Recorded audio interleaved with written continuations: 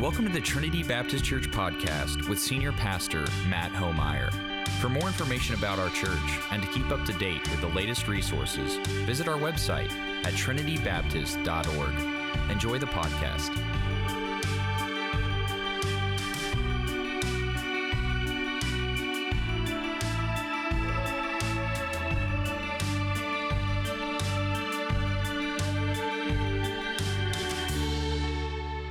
Good morning.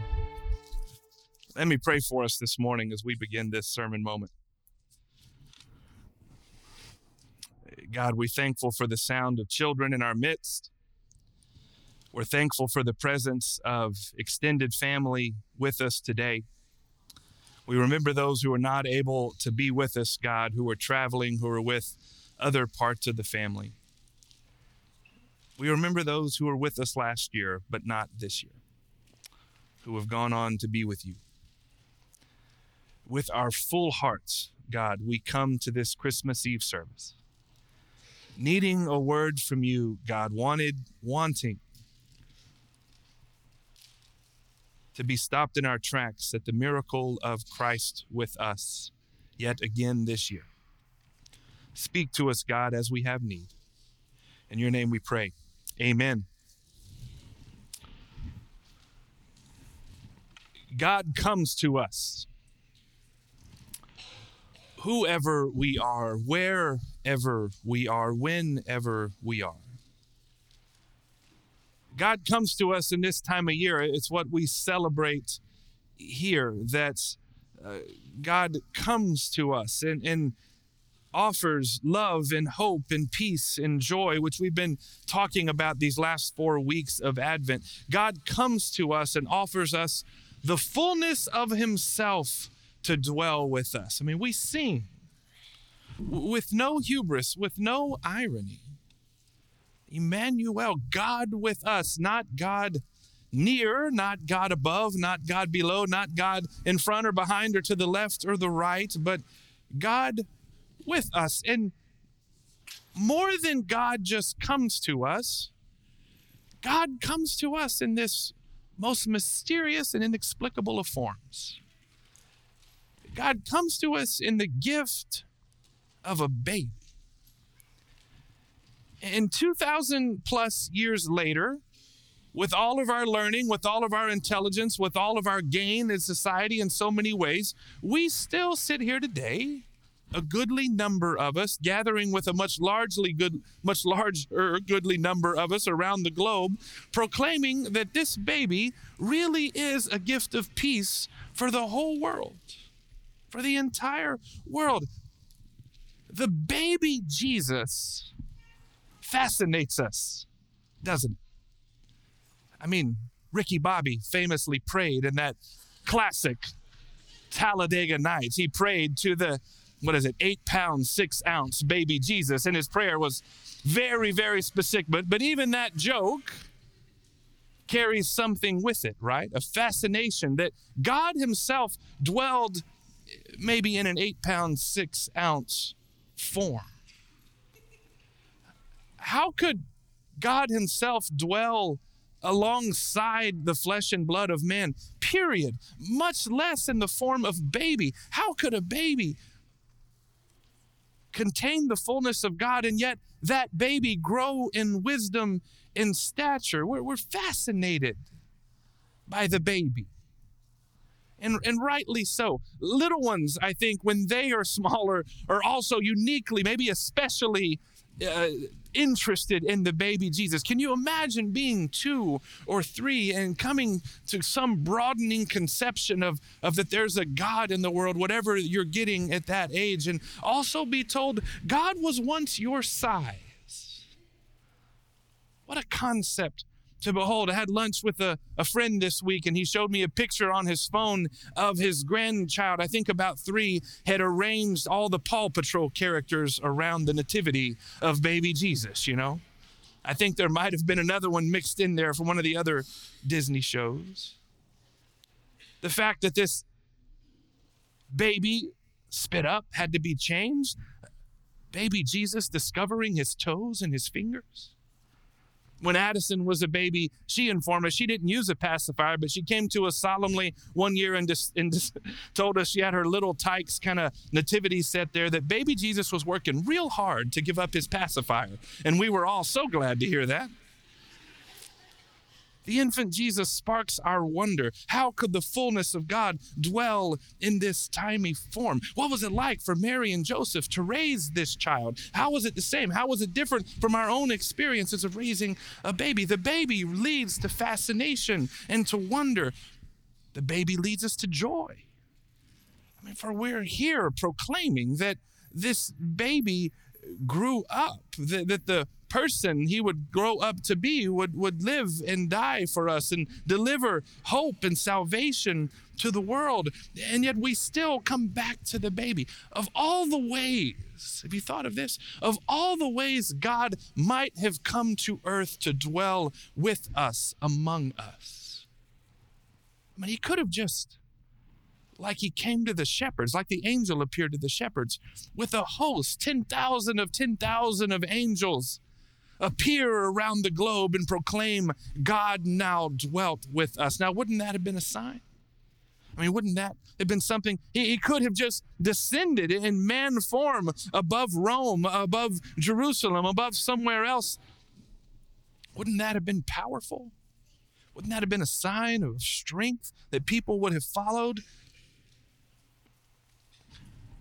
God chose the form of a baby, and not just to be born, to go through the whole process of in utero growing, in embryonic form and growing to the size of a grape and a walnut, right? Those of us who have been pregnant in the days of the internet got that app that told us how big our baby was at each step. He grew each step of the way, was born into the world, and all the mess and the pain and everything that comes with that, such a human thing.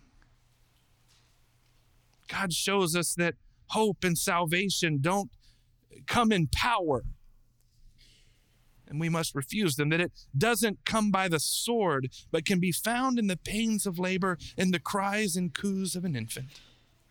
And we learn in this something important about God and the ways of God through this, particularly as wars rage and politicians and so many others jockey for power and control. We learn something about the world as well in juxtaposing the ways of the world and the ways of God.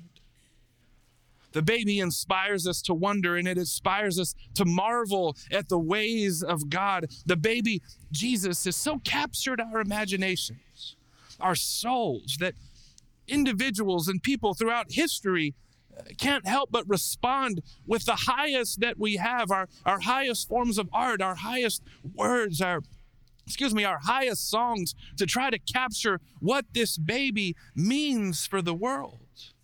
I mean, if you've been to any art museum anywhere in the world that has kind of a broad spectrum of paintings, particularly, you will find Madonna and Child. Madonna and Child, or Mother and Child, Mary and Jesus, is among the most commonly painted motifs in history.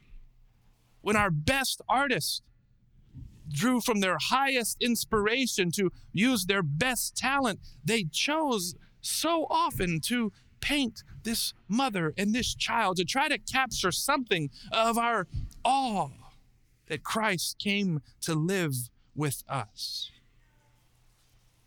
More than that, we write poetry and songs and devotionals to baby Jesus, about Jesus, many of which have been sung for decades, many of which have sung for centuries, joining this ancestral throng of praise of humanity, creation itself, trying to come to grips with this miracle of God with us in the form of a baby. Relatively new songs like Is He Worthy, which we sang this morning. Deep songs that lead us to contemplation like Silent Night. Sweet songs like Away in a Manger, that when you listen to it, when you try to sing that first note, you almost have to put on your childlike voice to sing it. And it sounds like it could have been written by a faithful child. Songs inspired by the birth of Jesus, and who in return lead us to contemplation and awe of the incarnation. Songs full of peaceful images of hope and love and joy and grace of the birth of Jesus. And this is an important part of receiving. We talked last week how Christmas is so much about giving, but for us, and the spiritual part of Christmas is really not about giving at all, but receiving. And receiving this gift God gives to us. And it's only in receiving well that we learn to give well. It's an important part of receiving the gift of Christmas, to sing and to look at art, to read poetry, to somehow become in awe once again at the miracle of miracles that God is with us. That God chose to be born as a human in order to bring hope and salvation to the world. To be reminded of those words of Mary, for nothing is impossible with God. You know, we keep listening to those songs, inspired by that baby lying in the manger. And if we listen closely, listen long enough to sometimes those fourth and fifth, sometimes even sixth verses, we hear dissonant chords being struck as well, dissonant melodies being sung. I mean, Simeon will be the first, other than Mary, to sing about this baby Jesus, to sing praises to the baby. When Jesus was 8 days old, Simeon saw him and his parents at the temple, and he blessed them. And Simeon, with remarkable sight, spiritual sight, knows this 8-day-old baby to be the Messiah, and he proclaimed he would be a revelation to the Gentiles and bring glory to Israel. And I mean, that's high praise for an infant, isn't it?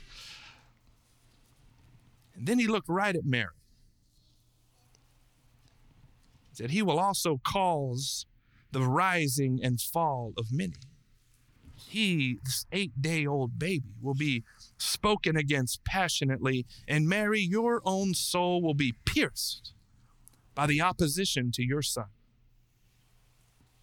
We look at that baby, that manger, and the baby laying there. We wonder how anyone could say such things. My favorite Christmas hymn is "O Holy Night." It's a song. It can be very complicated to sing, but also pretty simple to follow along with. It's a hymn of praise to the hope Christ brings. It's full of moving, worshipful phrases. I think that's why I like it most, for the lyrics, for the words. I mean, till he appeared and the soul felt its worth. The thrill of hope, the weary world rejoices. Led by the light of faith, serenely beaming. I mean, great lyrics for me at least, that lead me into the presence of God. And then we come to that very last verse, and the tone of the lyric shifts dramatically. It becomes very specific. This dissonant lyric, chains shall he break, for the slave is our brother, and in his name all oppression shall cease. Such phrases, such words, such dissonance disrupts our heart-warming gaze at the manger. It beckons us to look from the manger up to the cross. We can't get lost at Christmas in the baby and forget who the baby will grow up to be and what the baby will grow up to do. Christmas is an incomplete story without the cross. Christmas is the first chapter of this story yet to come. We miss the fullness of Christmas if we don't remember the fullness of who that baby is, what that baby in the manger will grow up to do. He will grow up to live and to die so that we might live, to show us what it means to follow God, to create this straight highway between us and an eternity spent with God, of a life fulfilled, living in the Spirit here and now, where not only is God with us, that we can be with God. Rightly, we gaze in awe at that classic nativity scene and wonder at the baby in the manger. It should give us comfort, and it should lead us to wonder and joy and hope and peace.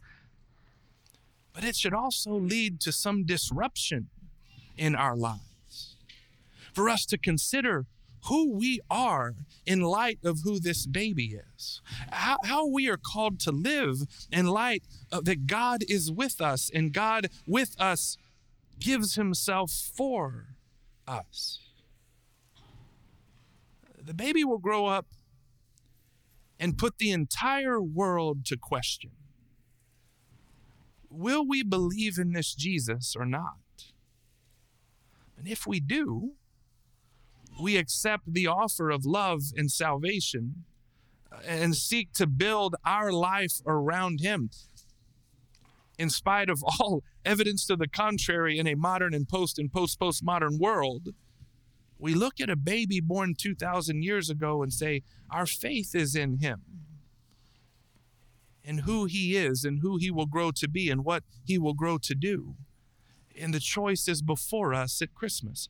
Well, we believe in a baby as the beginning, the first step in the hope of the world, and stake our lives and eternity itself on Jesus' power to save and heal and guide us through this life and into the next? Are we willing to follow in the here and now, both into the comfortable ways of being love and being grace and being mercy in the world, but also into those realms of slave freeing and chain breaking and hope bringing? Friends, this is why we observe communion on Christmas Eve, the Lord's Supper. To give each of us, every one of us in our family, time to reflect, time to think, time and space to contemplate the gift that began on Christmas morning.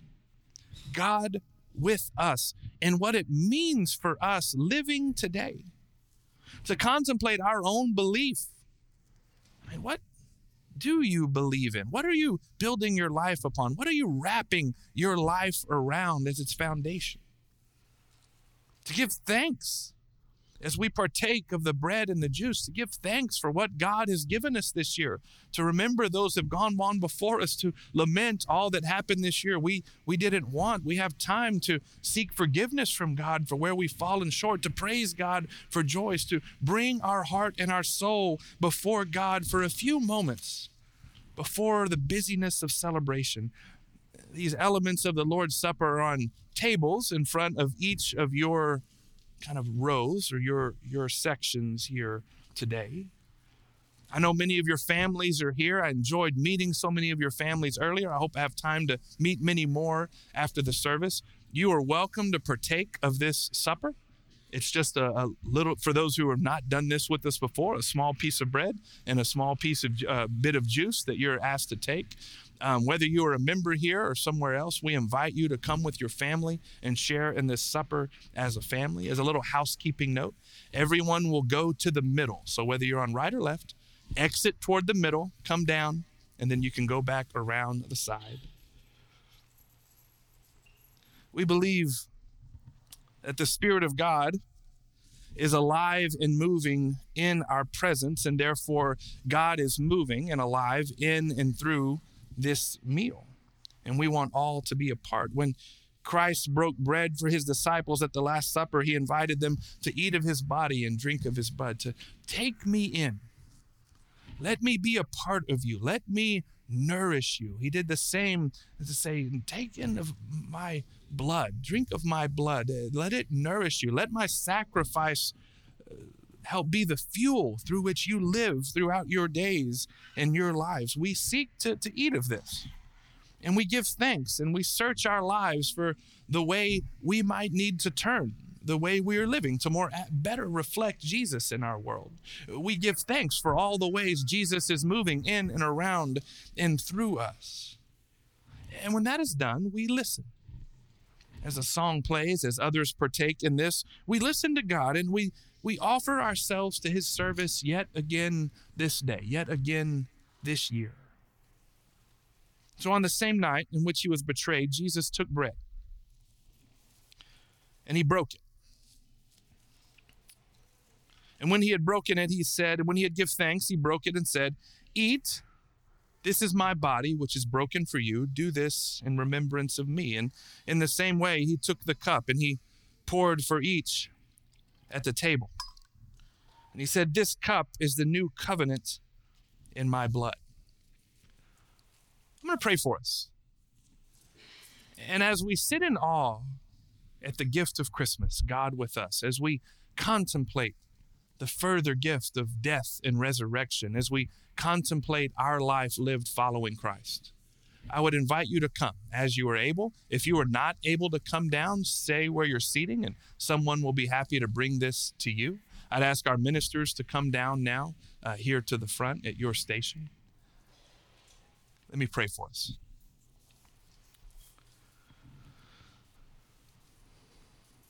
God, we thank you for the gift of your Son. We thank you that we do not have to find our way blindly to you in this world, but you come to dwell with us. You make your way to us. And all we have to do is receive. And if we will receive, we are given life abundantly, life to the full, life in your Spirit. As we eat and as we drink, God, help us to align our life with you. Help us to be nourished by you to live in this world. In your name we pray. Amen. We hope you enjoyed your segment of the Trinity Baptist Church podcast with Senior Pastor Matt Homeyer. Join us next week for another segment. For more information about our church and to keep up to date with the latest resources, visit our website at trinitybaptist.org.